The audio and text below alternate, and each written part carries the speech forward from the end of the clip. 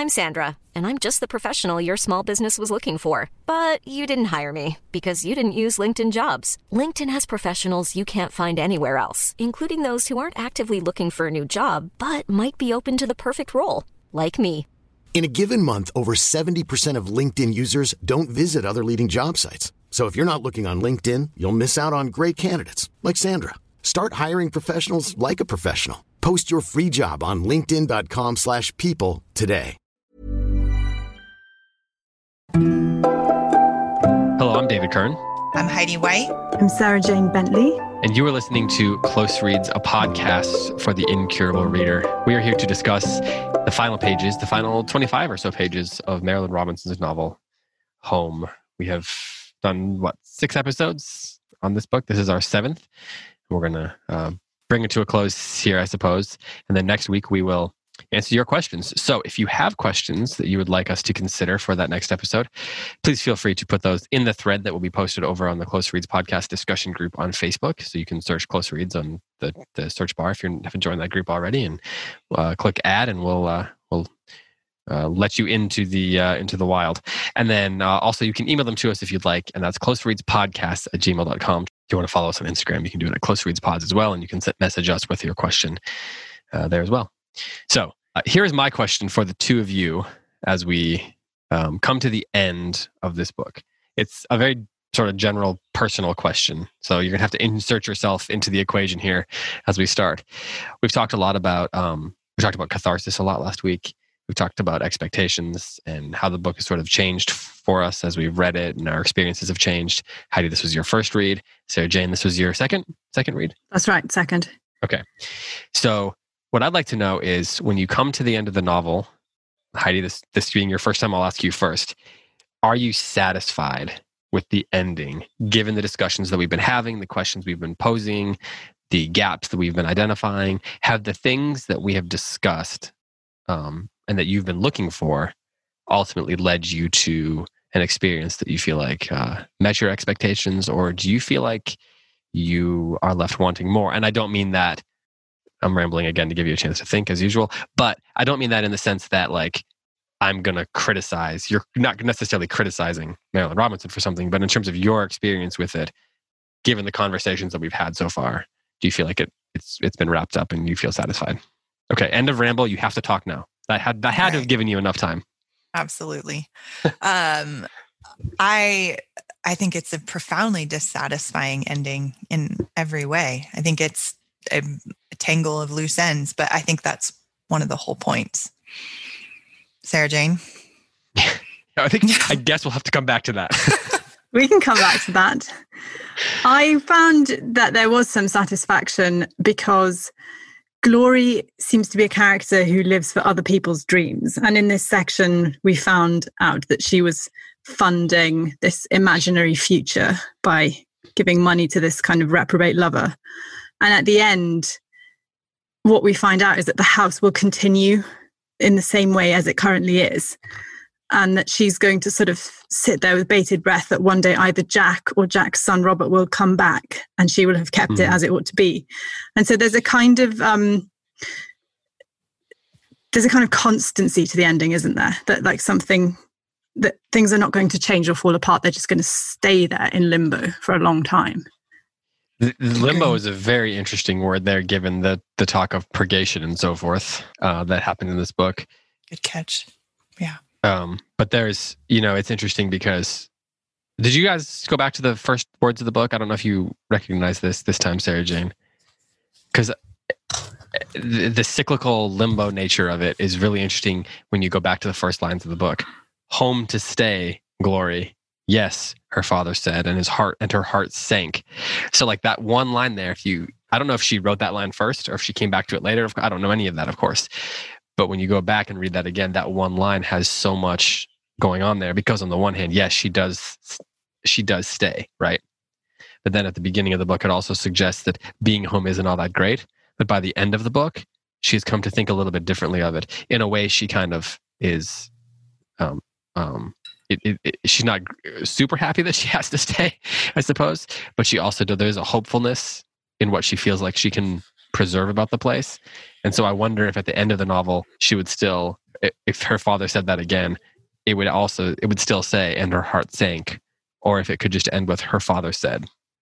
That was the question that coming to me, and I was thinking about how that sort of limbo cyclical concept is there, like in that line, and then at the end of the book, of course, it says the Lord is wonderful.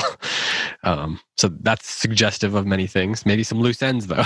You're a very good close reader. That technique of going back to the first line at the end is one I've just noted and will do a lot more now. I don't know that I would say that I do that all the time, but I think there was something about this book. In fact, I do know that I don't do that all the time, but there's something about this book that made me think about how, and what you were saying made me think about that, because at the beginning she arrives, and at the end, these homecoming novels, somebody usually that person that arrives then often leaves, but in this case, she arrives and then she stays, and everybody else is going to be arriving sort of willy-nilly, haphazardly, while she's the one that has to be the one that's steady and steadfast. Yeah, I don't think she wants to be, and it's not a happy ending, but there is a kind of closure or definiteness to it, I think, is all I was answering to your question. Yeah. That's an interesting question. I don't know that would you agree with me if I were to make the claim that while it might not be happy, you could make the case that it's hopeful? Yeah. Heidi, you have all these loose ends. This loose end thing for you. I think that's kind of Glory. I think Glory feels hopeful at the end, and I think that's. I mean, she has an optimistic tone in imagining Jack's son coming back and her being able to greet him and show him around. And I was so struck in these last 50 pages by the exploration of the metaphor of the home as the soul, which is something that Marilynne Robinson herself has said, and I think comes through really clearly in this novel, and in Housekeeping, her first novel, probably more than any of her other books that I've read. So anyway, which I did read about half of Jack this week. I skimmed it. I didn't read it super carefully, but I sat down and just kind of made my way through it on a first read.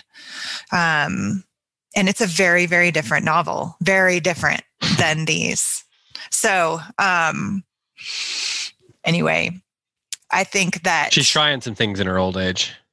Well, yeah, and it's a different. It demands a very different tone to it, I think, because Lila Jack's such a mystery. Yeah, I mean, I already have some thoughts on it, but I haven't made it all the way through yet. And I'll skim it to see how traumatized I'm going to be by it, and then I'll go back and read it more carefully with some preparation. That's my strategy right now. Put on the armor. Yes, exactly. So, but anyway, I was so struck by the metaphor of the soul as explored in Glory, ending up living permanently in the home and daydreaming about her own, like remembering her own daydreams about her desire for her own home, and that now she's this keeper and curator of the family home, and wondering, preserver. Your point, yes, and wondering if that's hopeful or not. Wondering if that's hopeful or if it's, a harbinger of doom for her. And I think that you can interpret that kind of both ways, and which is the thing about Marilynne Robinson and the brilliance of her writing. And I think, as you pointed out earlier, you alluded to earlier, David, it demands a personal response on the part of the reader. The reader is such an active interpreter in Marilynne Robinson because she doesn't tell us what to think about everything. And she provokes so much emotion.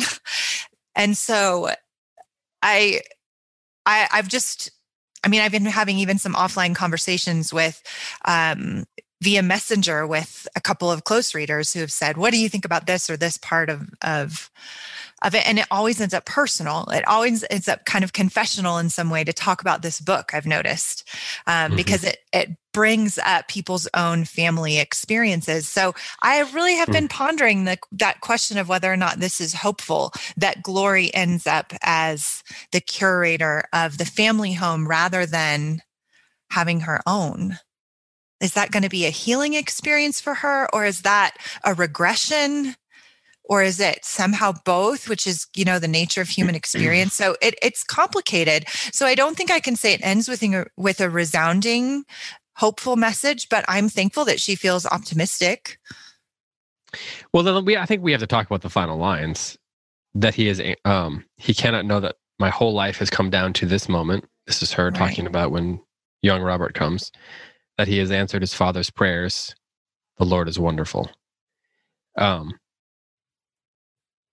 The Lord is one. Let's work back. Well, I don't know if we want to work backwards. I don't know what the right approach to this is.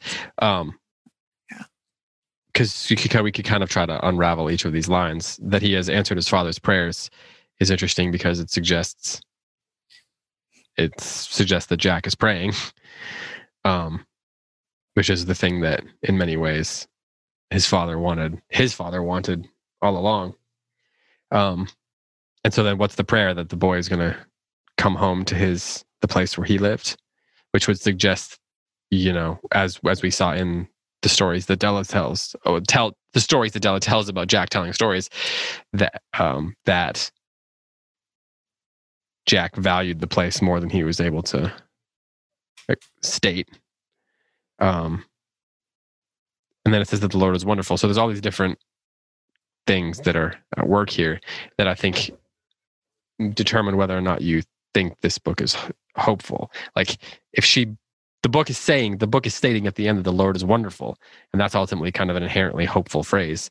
But is that should we not read that at face value? Sarah Jen, what do you think? I mean, is the line "the Lord is wonderful"? I mean, how do you take that? What do you think that this character is saying when she says that, or are we getting outside of the character at this point? And this is Marilyn Robinson speaking. That's a really good question. That last observation, I find the last few lines that you've quoted tricky because we have this really strange temporal shift at the end of the novel where Glory starts thinking in terms of prolepsis about something that might never happen. Or are we to assume that she's being prophetic here and this is something that will happen?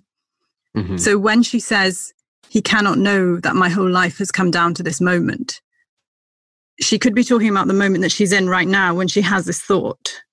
Or she could be talking about this future thought that she will have when the child, Robert, comes back. Robert Boughton, obviously the name of the father again. And I think it matters as to whether she's talking about the moment now, because if she's talking about now, she's had a kind of sense of hope or restoration in the very fact that she's got to meet Jack's son. But if she's talking about the future, it's much more uncertain because he might never come and do what she's imagined. We know that she spent her life imagining a future for herself that never came to be. And she tends to have this introspective life that is sacrificed. And it means that her real life somehow never quite takes off, is how it seems. So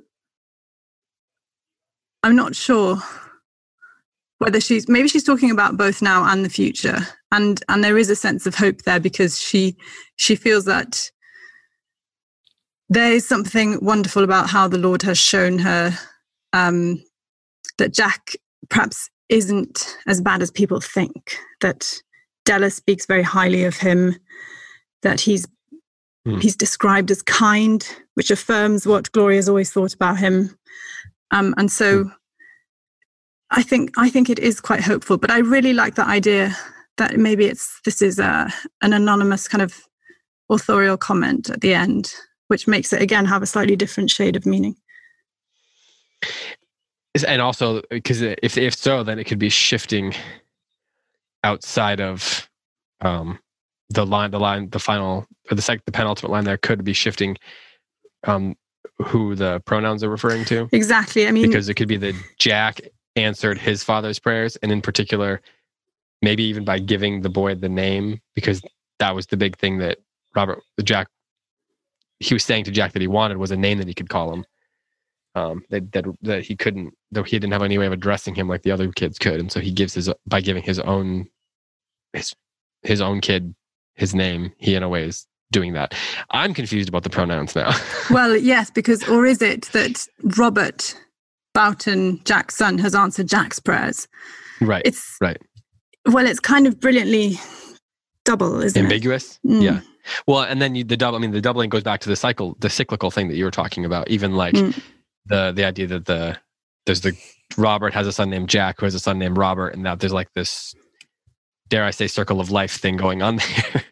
Heidi, what are you going to say? Go ahead. Well, I think that that's important. The cyclical nature of this family and the story and the home. And I think that one of it's always hopeful that a family endures from one generation to another. There's always a great sense of hope in that, in the most broken of families, because it's, rather more likely that the sins of the father will be visited upon the son, but there's always the chance that the son will break free from the sins of the father. And I think that that's the hope that Glory is clinging to. And Glory is always hopeful. I was remembering another cyclical pattern. She's imagining a fantasy future in which she welcomes Jack's son into the soul of the family, and which harkens back to Jack's daughter, who Glory was the one to welcome the child's mother, the farm girl, and her daughter into the home, and to feed them and to nourish them, to play with them, and to try to connect. And there is something eternally loving and generous and optimistic and hopeful about Glory, in her welcoming of people into the soul of the home, and in her desire to nourish. She's the ultimate insider, right? And Jack's the ultimate outsider. And she always wants to bring in everybody. And I love that about her. She just has this great desire to gather in. And maybe that makes her the right keeper of this family memory. Again, is it a hopeful image that Glory ends up being in the family home? And I go back and forth. I want to find it hopeful, but then there's so much of me that just feels so sad that she remains unseen and unable to curate and build her own home. I think there's a really important distinction to make about the ending and this question of hopefulness, which is hopefulness is brought by the arrival of Della, because she restores some of Jack's reputation. So there's hope. There's that kind of hopefulness. But then, as you're saying, Heidi, I think the future hope is more uncertain, because that penultimate sentence as well, he cannot know that my whole life has come down to this moment. It's almost as if Glory will then be like her father in the house, waiting for the prodigal to come home in order so that he can die. And that she will kind of be doing the same thing. She seems to say, my whole life has come down to this moment, that as soon as Robert comes back, then she will be ready to die and the circle will be complete. So that there's something quite morbid there. Mm-hmm. Right. It seems like it comes down to like, there's either an inherent good in the notion of home, and that it is inherently good to preserve it, and thus her life there and her actions preserving it and potentially, well, I'll just say preserving it, are inherently good, and thus that is hopeful. But then there's also this question that Heidi's speaking of like her own personal development character. Like, is the novel not, is it taking her, is it not giving her enough of herself, and thus then that's inherently not hopeful? Because or is there a hierarchy of goods here in a way? I guess that's what I'm trying to say. That because if the book says, I mean, we can bring our own beliefs to it as usual, right? But if the book is saying that there is an inherent good in homeness, say, and thus in the preservation of home, of family, of tradition, despite all of the foibles that come along with that, and thus does that inherent good like overcome Is it worth giving up ourselves for? It seems like that's one of the questions that the novel might be presenting in terms of, and how we answer that might have something to say about whether we think it's hopeful. I'm not saying that if you think it's not hopeful, you don't think that homes are worth preserving. Right. I know. I hear that. I hear the question. I think if I'm going to speak from my opinion and my own visceral reaction. Don't speak for Sarah Jane's opinion. Yeah, I wouldn't speak for any, but I mean, I think that I try to be really careful on this.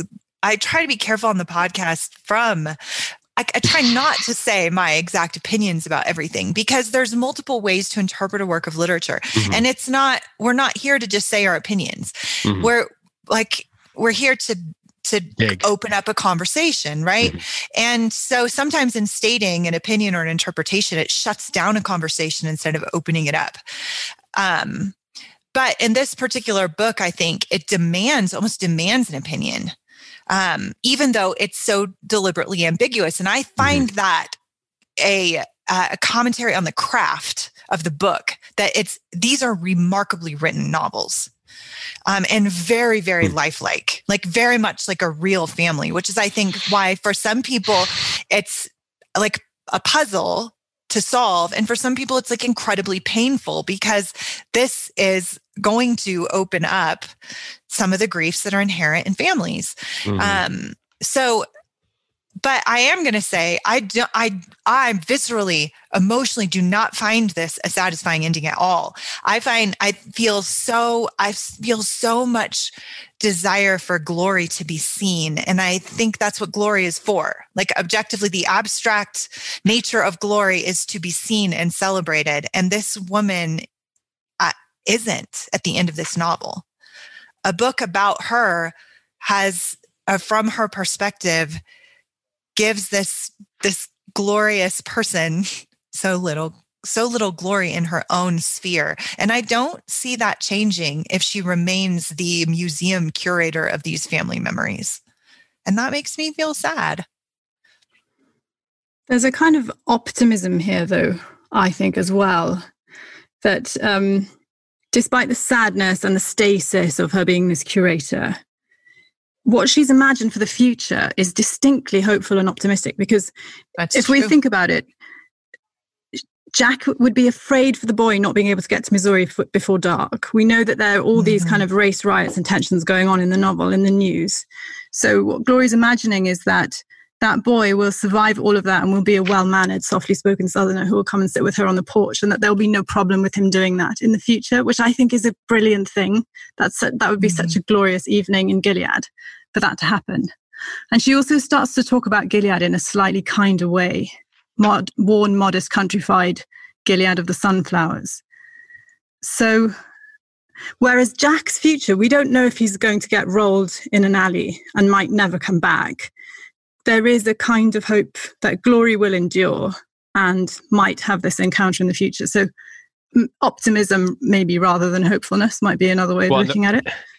But to that point, the reason we don't know about Jack is because he can't stay there. So like we the fact that she's staying there gives her some roots that makes her a lot less likely to be rolled in an alley. Which, I mean, that's kind of a silly way of putting it, but also it's true. Like, you're probably not going to get rolled in an alley in Gilead. I think that's true. And that's one of the reasons Jack is there. That's one of the reasons why he went home, is to see if it could be a place where he could bring his family. I find it, for those of us who read Gilead, we knew that Della and Robert were coming, right? We knew that's how the story would end. So that he has another child.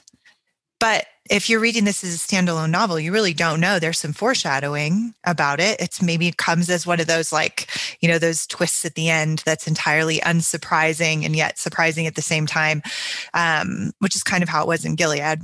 But then you start thinking about the cycles of families, that how Jack feels about his own father. Will that be the way that Robert feels about him? right? And that's not very hopeful. Like his son is literally chasing him all over. So I think that there's just so much ambiguity here at the end of this novel, which is why I say whether you find it hopeful or not, there are loose ends. We don't know what's going to happen. It's not a neat little bow. It's not a... Yeah, I mean, that's not really debatable. You're right. It's not the ending that we would want for profoundly suffering characters, right? It may be the most potentially redemptive ending in the sense of it. If we're trying to make this a book of realism, then it kind of, with all the ways that these people miss each other, there's no way there's going to be a neat little bow at the end of this, right? But I mean, even the way his relationship ends with his father, that statement that they make to each other, tired of this, me too, bone tired. Those are their last words to each other. They were good. I thought that was good dialogue writing. It was beautifully written. But I think it's important though that it's the last things they say to each other, but it's not the last interaction they have. Because it says right after that, it says he looked at his father a minute longer, then bent and kissed his brow. And then he comes back into the kitchen and says goodbye to her. So they say those things to each other, but then there is a moment of tenderness between them that is not the last. Literally it's the last word, but it's not the last moment. And there's a false hope. I think that's important. There's a false hope as well, isn't there, a bit later on, where we realize that old Boughton kind of half thinks that Teddy is Jack. Yeah. As if Jack never left. Yeah. And even that last moment of tenderness, David, you're right. It's a moment of tenderness from Jack towards his father, not from his father towards him. The last words from Boughton are dismissive of Jack. That Jack ever hears from him is, I'm tired of this. Like that is not a blessing. He does receive a blessing in this section though, but that is not a blessing. No, but I was sort of thinking, at least it's honest. That was what I was thinking at the time. I was like, thank goodness this wasn't a saccharine lie. Yeah, I mean, there's a sense in which they're over the last 40 pages of the book, or 50 pages of the book, things are finally being said that needed to be said.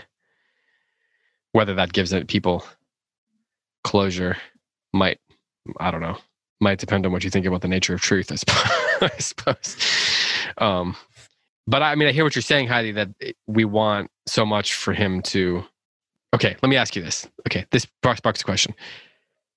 I was going to say we want so much for him to express forgiveness to Jack.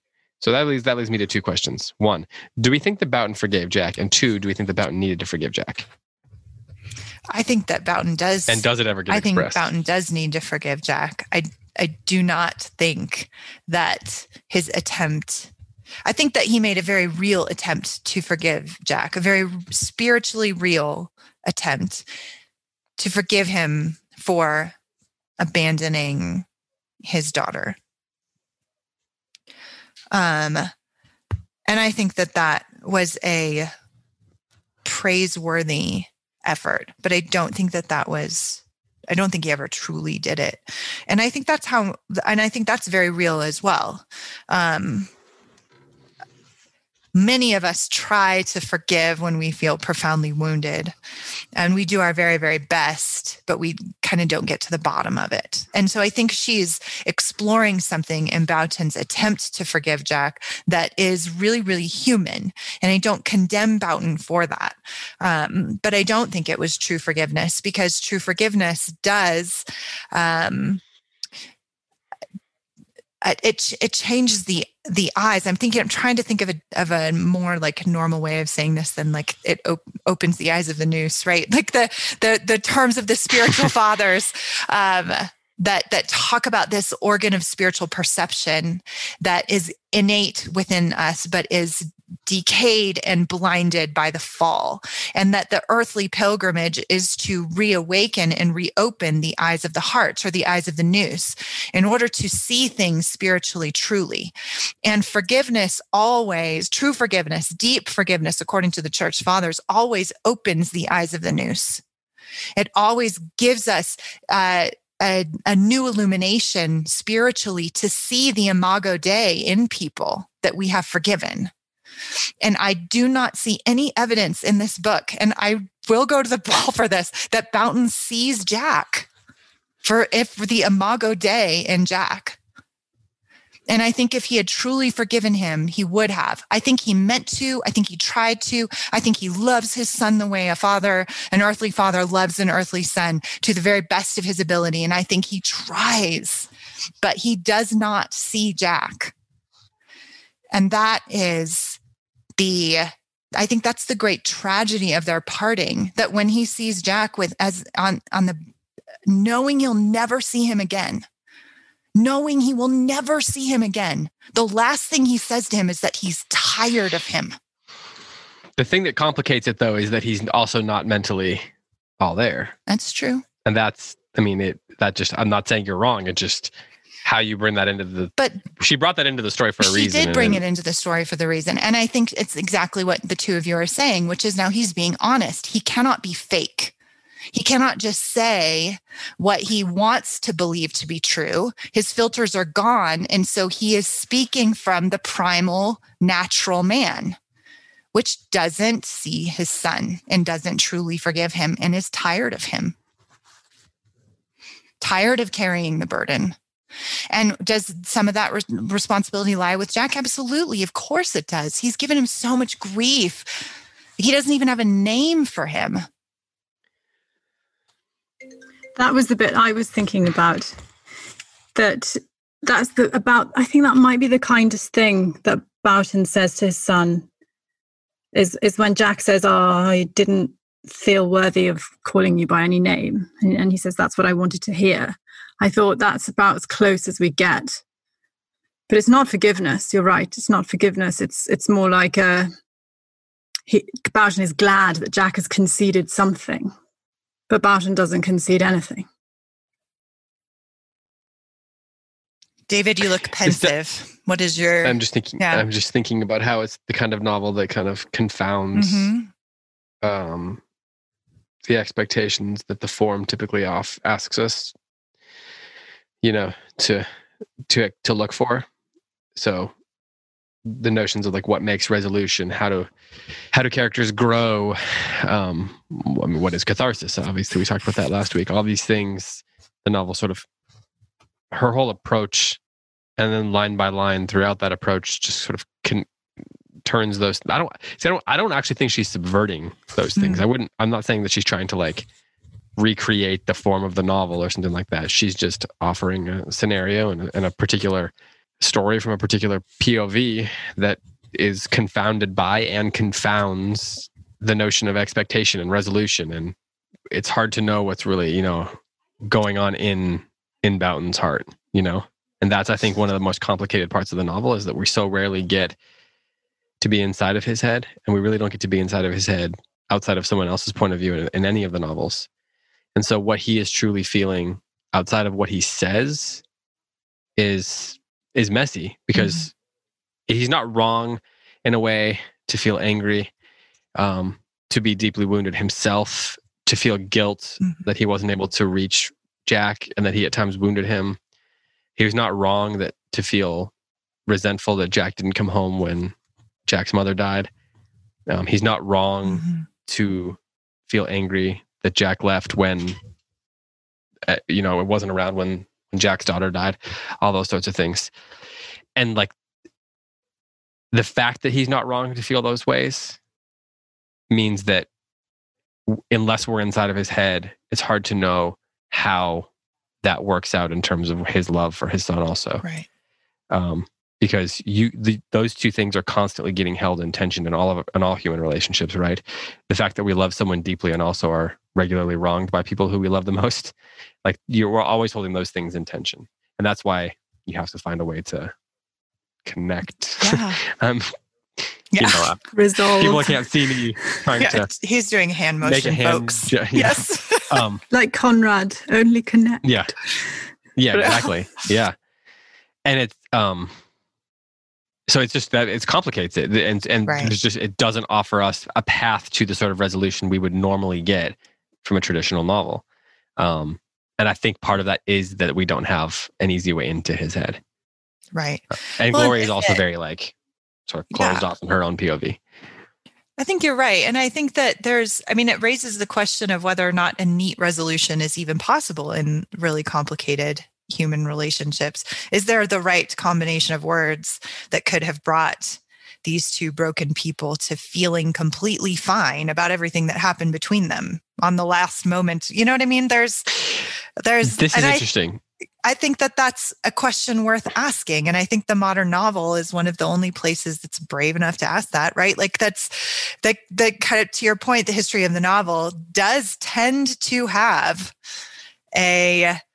some kind of combination of words that kind of gives the reader and the character this sense of catharsis and resolution. And that isn't the nature of most complex human relationships that have gotten to the state that Boughton and Jack are at.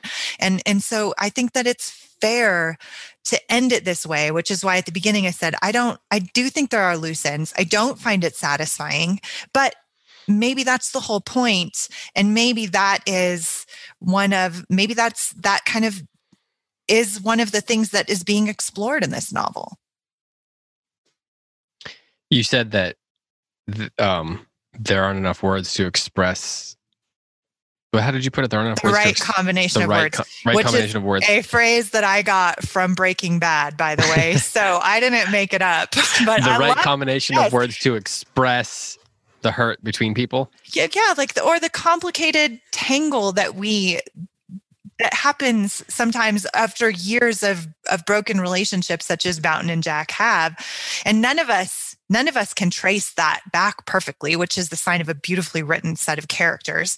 Even on the Facebook page, there's a lot of debate. Whose fault is it? And there's a lot of, there's a lot of that kind of discussion. That's the whole point of the novel, is to bring that up. And I think this is one of those novels that's best read in community. Otherwise, you're just going to think how it should have gone, right? Okay, so let me ask you this. Do you think that there is... So there's this idea of maybe there's no right combination of words to express the trauma or conflict between people, the drama. Is it possible for there to be a right combination of words that expresses the goodness in a relationship at the end of it? That's a good question. Say you have when Jack's mother died, could Boughton have had the right combination of words to truly express the depth of the relationship with his wife, whom he loved and was close with? Maybe that's part of the problem, is there's just not words. Words have their limits ultimately. Language has its limits. Sarah Jane, you're an English teacher and also hail from the place where English was invented. So maybe you can come up with an answer to questions about the right combination of words in English. It pains me when we talk about the failures of language and the limits of language. I do know what you mean, but I also think language is a gift, and it can convey so much, and I'm so grateful for that. What they need is that little pillow that they hold in Breaking Bad. If they just had one of those little pillows that they could pass around, it would all be fine. Now, everybody that's listening that's never watched it is going to have to go watch the whole series to understand this book. And carry around a copy of Leaves of Grass. Well, okay, so you say it pains you, and there are limitations to language, but would you say that the problem is that there are not actually words that can express what's going on here, or that it's the limitation is with the speakers, not the language? Oh, good question. Yeah, that's a good distinction to draw. I mean, the Boughtons are not famed for their ability to communicate with each other clearly and honestly. Long prayers and sermons notwithstanding. But on the other hand, we have Marilynne Robinson, who has ventured to convey the complexities of a family through the generations using only language. Right. And we respect that. And she sort of does come up with a combination of words, doesn't she, with that final phrase, the Lord is wonderful. I think that is a bit of a catch-all at the end, that she's sort of saying there are things that haven't been expressed in this novel that are wonderful, that perhaps the reader will appreciate because language has evoked that. It's interesting how, language is so much about choice. To get to the right words, you have to choose them very carefully. And in some ways, this is a novel about sometimes people choosing their words very carefully, and sometimes people speaking without thinking at all. And then you've got this novel that's so carefully crafted. Like those two final lines, she could have ended the novel that he has answered his father's prayers. Then she chooses to add the last 4 letters, and there's a purpose behind that. And you imagine she probably, maybe she always knew she wanted the novel to end there, but it's, there's a purpose behind that. And maybe this is a novel about the complicated nature of language when people try to harness it to express things that are ultimately you can't ever be truly inside someone else's heart, and language does have its, language is a deeply powerful thing, but finding the words to express the inexpressible is why poets exist, I suppose.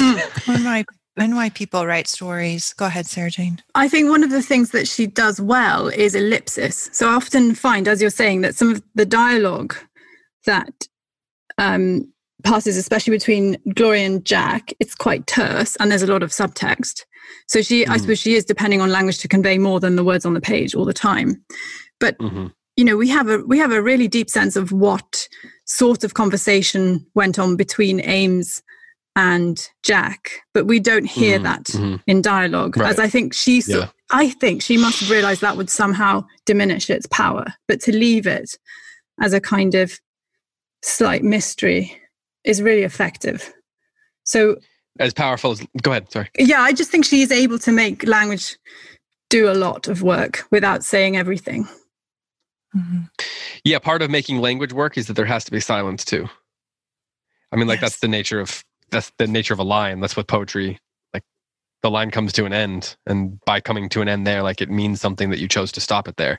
Because in theory, it could have just gone on forever. But you write a poem, and a piece of prose, the only reason it goes on to the next line is because paper works that way. A poem, you choose to go on to the next line, and it's the absence, the silence that informs what its meaning. And it seems to be that that's true here too. When she has a scene be off screen, so to speak, it's like a new line of a poem or a new stanza or something. And in between those two stanzas, there's things happening that inform the meaning of the rest of the poem. Heidi, go ahead. Here. Well, do I look poised? No, I'm actually just actively listening. But I can't help but think of trauma theory and therapy. And when a person has been traumatized and they're accessing their memory of it or going through a trauma, the very first brain system that's offline in order to deal with the overwhelming nature of the experience is your language center. So you literally cannot describe in words the experience of a traumatic event. Which is why it's so powerful then to be able to put it into words later on in life as you heal from it, to be able to describe it in words, to be able to talk about it and talk about the impact and the way that it felt. And then deal with how your body and your mind are impacted by that. It's because words literally fail in the face of an overwhelming emotional experience. And I think that poetry and novels, stories have so much power to utilize language to express things that language can't express. It's like a paradox. It accesses this thing in the imagination that can bring healing. And I think that Marilynne Robinson enters into the mystery of that so fully and so beautifully that sometimes readers might feel like, well, that they are having that experience of not knowing, of it being so overwhelming that they can't necessarily, they don't even know necessarily what it means. So I mean, I just applaud. I mean, this is a remarkable novel. She's a remarkable novelist, but I think it does bring up, hard thing. There's a lot of sadness in this novel, as we've already talked about. So, and I don't think it's completely resolved at the end. What were you going to say, Sarah Jane?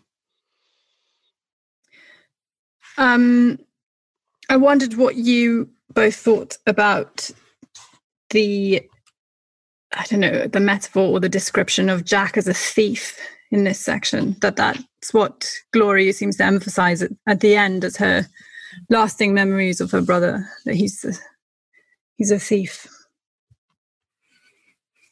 But an unusual one. Doesn't she say, like, a thief would act this way, and yet he's very aware of what doesn't belong to him? Yes, that's right. As if he's got some sort of category failure. I just find Jack such a brilliant character in how paradoxical he is, in that he's so strong he can go back to the barn, to the car where he nearly killed himself, and fix it and dismantle the shelter where he lived. And he can do that in broad daylight. And that takes real resilience and courage. But he can't stay to see his brother come with his stethoscope. Okay, so why does he leave? Is it? I know what your father would say, I think. What my father would say? I think he would say that there are kind of two types of people, and some do what the father wants, and some are like the wind that blows where it wishes, and you don't know where it's coming from or where it's going to. That's exactly what he would say. And Jack is the latter, and Glory is the former. Nerd. And then he'd make a joke about how there are two kinds of people in the world: those who categorize people and those who don't. Yeah. But he leaves in order to avoid the pain of staying, right? Do you think that's true? But the pain, yes. What's the pain? What pain is he trying to avoid? So then that's the next question, right? The pain of feeling displaced once again. Is it the pain of watching his father die? Is it the pain of being there after his father has died when they haven't gotten resolution? I think it's that. I think it's all of that. It's the family being together and him feeling like an orphan again. That's to be alone in the midst of a family. I think is, he'd rather be literally homeless than feel homeless while at home. Well, so then that makes the tragedy. I mean, to me, the biggest tragedy of the whole book is that Della misses him by like 2 days. Right. So, no. So was she coming to get him and hope that he was going to go with her, or was she coming and they were going to stay? I don't know. And what did she write in the letter? And what was in the letter? I guess we got to read Jack. It's not in there. You haven't read the whole thing yet? You scanned it enough? I should read the last 3 pages, though. Well, then it could have been like in the middle. Maybe it was. Maybe it's in the middle. But that's why I read it. I was like, I have to find out what was in the letter, and then. Well, what do you think is in the letter? I have no idea. He said it was. Well, I mean, we can make some guesses because he says, "Well, it wasn't unkind." It wasn't unkind. So painful that's probably worse, isn't it, than it being unkind? Probably something like, "You're such a great guy, but I just never want to see you again."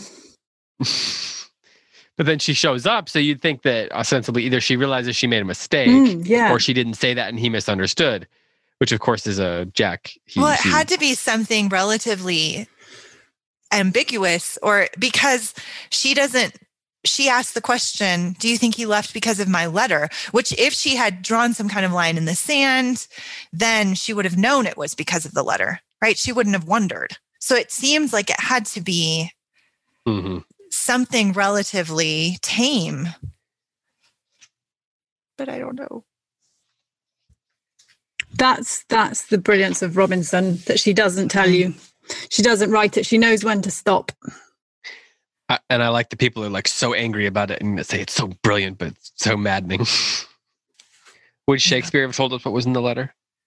I don't know. I mean, I get less hung up on stuff like that because I do think that that what's happening behind the veil is more important than what's written on it, right? Yeah, you went and looked at the end of the next book to find out what was in the letter. So you're clearly hung up on it a little bit. Well, I was hung up on that because I felt like I thought the novel was going to be about his life, like it is about his relationship with Della in the intervening years. He gets out of prison, he meets Della, and the novel is like a record of how they fell in love in their relationship. And it is very different. Like the tone of it's very different from the other Gilead novels. I haven't read Lila, so I don't know if it's like Lila, but it definitely sheds light on him, but it's not in the same time period as the Gilead novels. It's a very romantic missing ships in the night moment at the end, isn't it? It's like Romeo and Juliet, that sort of archetypal close. And then she wish you could just like text him. Yeah, but in the end, like, hey, come back. They're not dead, and so there's all these suggestions that maybe he'll come to St. Louis. Like we'll go there, maybe he'll swing back over that way. Yeah, Della seems hopeful, doesn't she? That Jack will be found again. Yeah. Well, he says something in Jack does shed. This isn't giving too much away. It's not a plot point. It's a character point. He says over and over again that the biggest ambition that he has is he aspires to harmlessness. All he wants is to just stop hurting people. Like that's his biggest ambition, which points to a very deep core of shame, right? He thinks of himself as a person who just hurts people all the time. He's like poisonous and flawed, and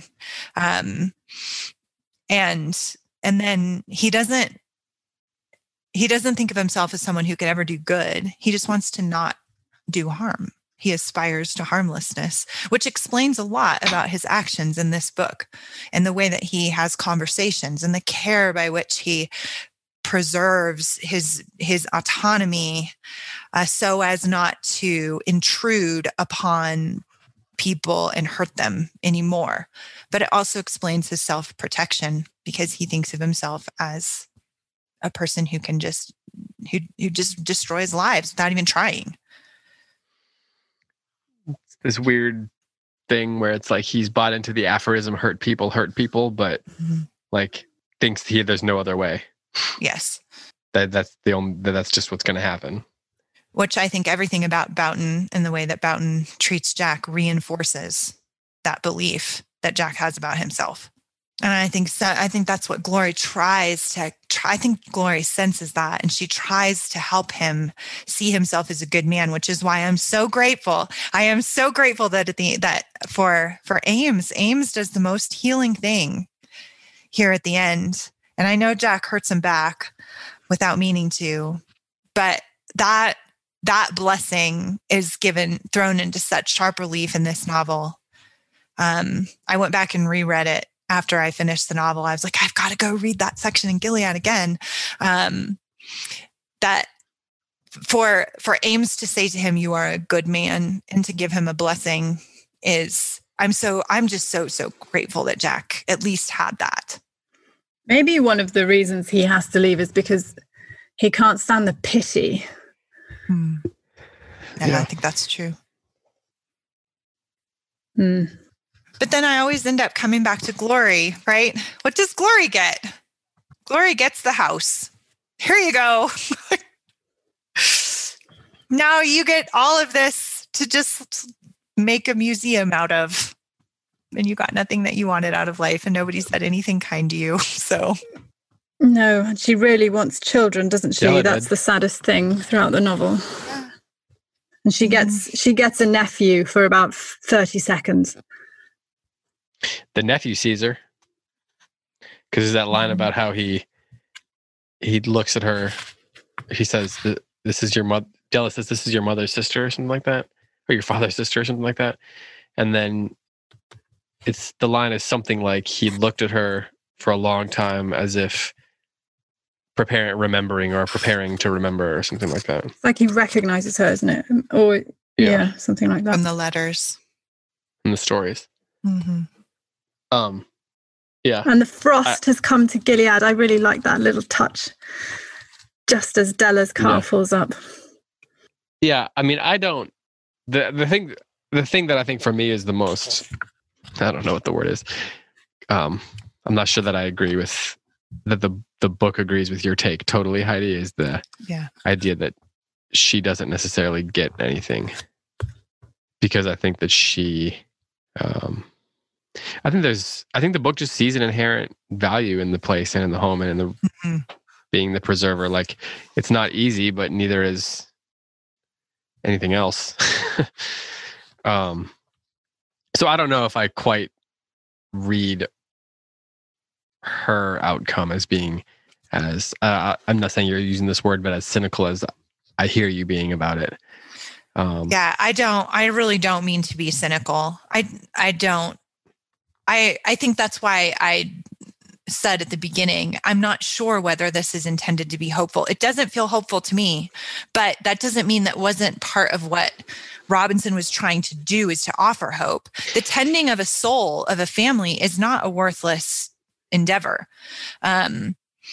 So I don't think she's condemning that necessarily. I just don't find the idea of Glory forever dwelling in the memory, this edifice of memory that her family has created as being, that doesn't feel very hopeful to me, but that doesn't mean that that Robinson doesn't see some kind of value in it, or that I could be interpreting that wrong. I think the reader has, as Heidi's quite rightly shown, much higher expectations for Glory, because we've had all these insights into what she has hoped for in her soul, and all she's left with is going to be an empty house. But the final paragraph seems to suggest that Glory has accepted that that's what she's going to get, and that she's willing to live for the hope that she'll see this nephew again and the house will be as it ought to be. Yeah, and that's to me, I think, there's this idea of this empty house. You could look at an empty house as a relic of the past, a sort of Faulknerian or Rose for Emily mansion that's falling apart, and the gables are falling off, and the paint is all those sorts of things. The paint is peeling and so forth, and thus it's got a kind of ghostly, haunted feeling. Or you can view an empty house as a blank canvas upon which a story can be written, or which can be filled up with people. And I think there's this implication throughout that although they may not be there all the time, people will come back. And so if what she's doing is not just preserving memory, like curating the past, but she's also preserving it with a specific end in mind, that it can be peopled, so to speak, that it can be the kind of place that is not just worth remembering, but worth visiting. And I think the implication is that they will happen. She is hopeful that will happen.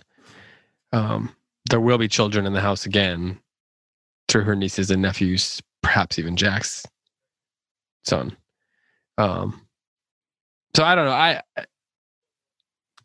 I think the other part is that she has been in a way homeless. And she, like Jack, had lost her rootedness for a while in a way that the other siblings did not.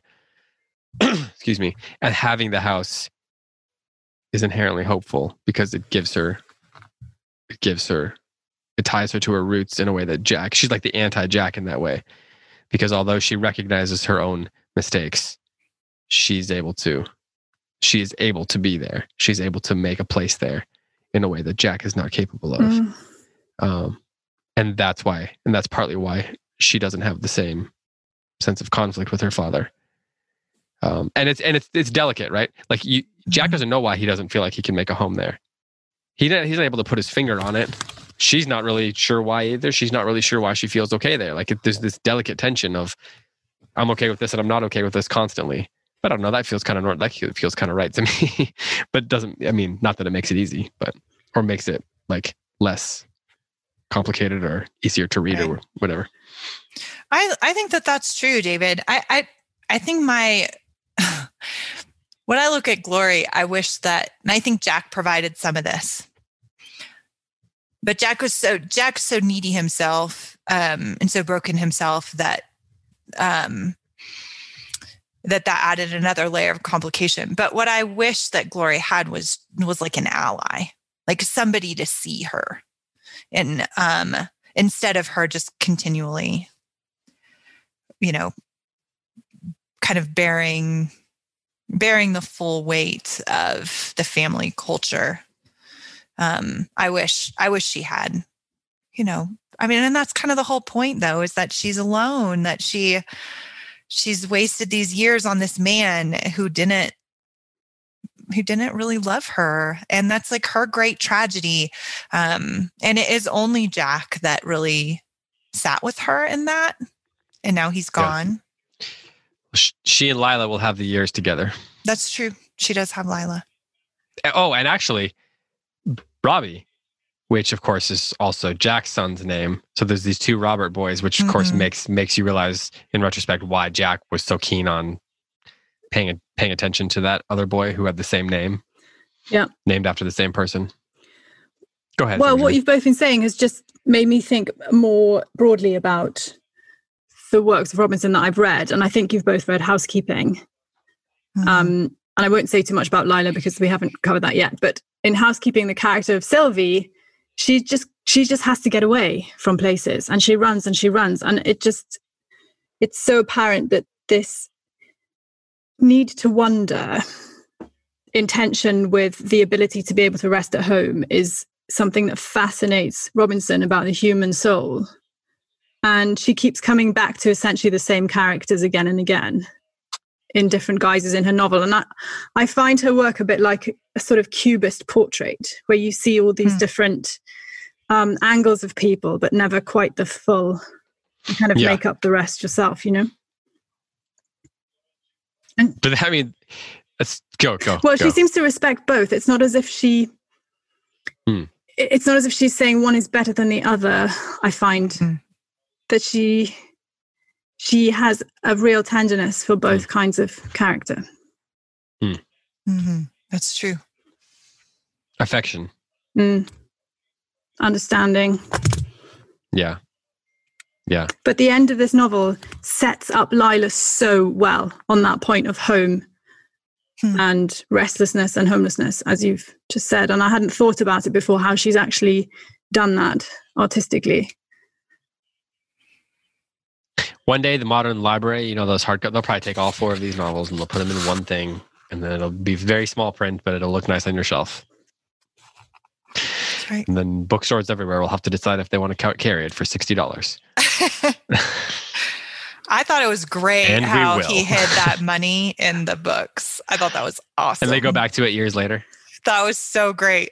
Because it just exposes the hypocrisy, right? Like, he knew that nobody ever reads those books that his dad's always talking about are so great. Like, also the titles of them. I mean, The Monstrous Regiment of Women is by John Knox, isn't it? That's a really controversial book. What's the other one? The Hound? The Hind Unloosed. The Hound Unloosed. Yes. Oh, that was great. I thought that was pretty funny. I definitely ran across those books like that in the basement library of the Bible college I went to for a year. Well, next week we are going to answer questions, of course. So let's take some final thoughts here and then wrap this up. And then next week, as always, those questions will take us deep into the book and all the things that we left unsaid and the gaps that we left for our listeners in the novel that has plenty of loose ends. Heidi, what are your final thoughts on this? Is there anything you want that we didn't touch on that you hope that we get a question about? I am going to use this final thought opportunity as a chance to appropriate some time to vindicate myself, because I have... Vindication of the rights of women? Yeah, absolutely. Vindication of the thoughts of this particular woman. I've been hard on Boughton, and I know I have. And I want to say it's not because I don't see Jack as fully responsible for himself, because I also already have a set of thoughts about Jack as a father. and the impact that his actions are going to make on his son and the next generation. So it's not that I'm not sympathetic to Boughton or that I am, trying to blame him for all of Jack's problems, but more that I do believe that the sins of the father play out in the lives of the son. And of course, I believe the same thing about mothers and daughters and families. I'm just using that biblical phrase. And I think that at the end of the book here, we have I think it's so important that Jack has a son, because we already see the next generation. There's hope. There's so much hope, but there's also so much potential for the sins of the father to manifest in the life of the son. And this book ends on a note of Glory's kind of fantasy about that hope. And I hope that is true. Like, I hope that is true hope. But I also already have a set of thoughts about how Jack's actions as a father might potentially impact his son, and how those things are cyclical. And I think that there's something about Marilynne Robinson that's so unflinching in gazing at the impact of one generation upon the next. And we see a little microcosm of that, and that'll play out again. I think that the most hopeful thing in this whole book might be that Glory is so insightful, because in the end, that might suggest that we can trust the visions of sorts that she has. I hope so. Sarah Jane, final thoughts. I would just like to, if I may, give the final words over to Glory and Marilynne Robinson by reading a couple of short bits from this section that I thought were really memorable. Please do, yeah. So this bit is about Glory just observing Jack after he's been caring for his father. It seemed to her there was a peacefulness about him that came with resignation, with the extinction of that last hope, like a perfect humility, undistracted by the possible, the unrealized, the yet to be determined. It may have been the saddest day of her life, one of the saddest of his, and yet, all in all, it wasn't a bad day. So there was that bit. And also, when she watches him walk down the road for the last time, she went to the porch to watch him walk away down the road. He was too thin and his clothes were weary. There was nothing of youth about him, only the transient vigor of a man acting on a decision he refused to reconsider or regret. No, there might have been some remnant of the old aplomb. Who would bother to be kind to him? A man of sorrows and acquainted with grief, and as one from whom men hide their face. Ah, Jack.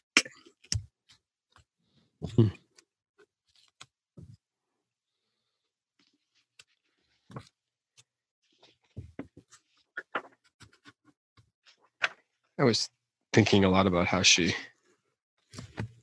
phrases things. She'll repeat words at different times and add things like "ah, Jack," and the way she uses commas and all that sort of things. It's like it's very poetic. It just forces you to slow down, change your rhythms, all that sort of thing. Good writer, all in all. What'd you say, Heidi? You're muted. I said she's all right. Yeah. I was thinking, how many authors have we ever done twice on this podcast over like 5 years or whatever it's been? Wendell Berry, obviously Shakespeare, Marilynne Robinson, Graham Greene, Hemingway. We did a short story once. I think we've only done one novel. O'Connor, I guess we did different, but we did her short stories. I think part of it is just that Robinson's so abundantly discussable. Yes. Abundantly discussable is a great phrase. All right. Do you have any final thoughts? My final thoughts, that thing about how I think she really is very insightful. Mm-hmm. Like, she recognizes that Della is his wife, and she says it before Della says it. She meets Robert, and then she says, "Did you play baseball?" And he's like, "Yeah, I play baseball." And so she's making all these connections. She's just got this insight into the world and the people around her that I think gives us a chance to take her, what I would call visions or dreams for the future, her ability to see into the core of things. I think we can take that as a sort of wisdom. I think that there is a wisdom to her that kind of roots the story and keeps it from being just this sort of it could be melodrama between father and son if in the wrong author's hands, right? But I think Glory's wisdom is one of the things that keeps it from being there and adds depth to the story. Which, again, pretty good writer all in all. So, all right. Well, thank you to you both. Go ahead and wrap it up here.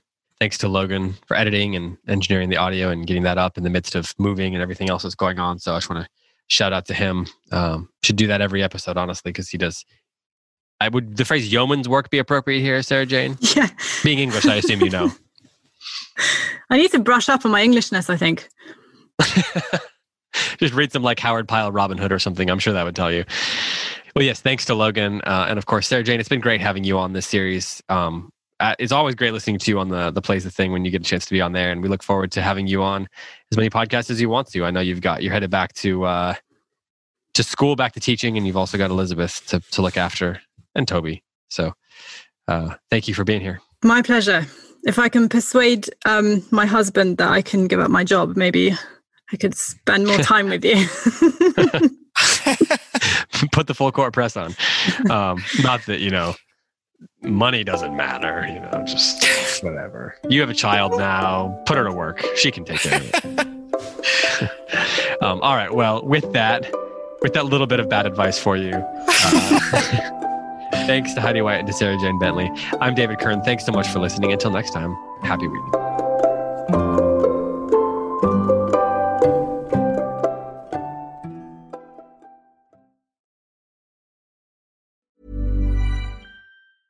Even when we're on a budget, we still deserve nice things.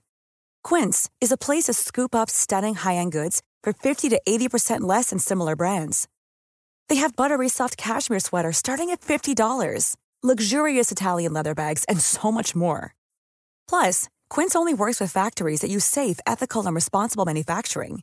Get the high-end goods you'll love without the high price tag with Quince. Go to quince.com/style for free shipping and 365-day returns.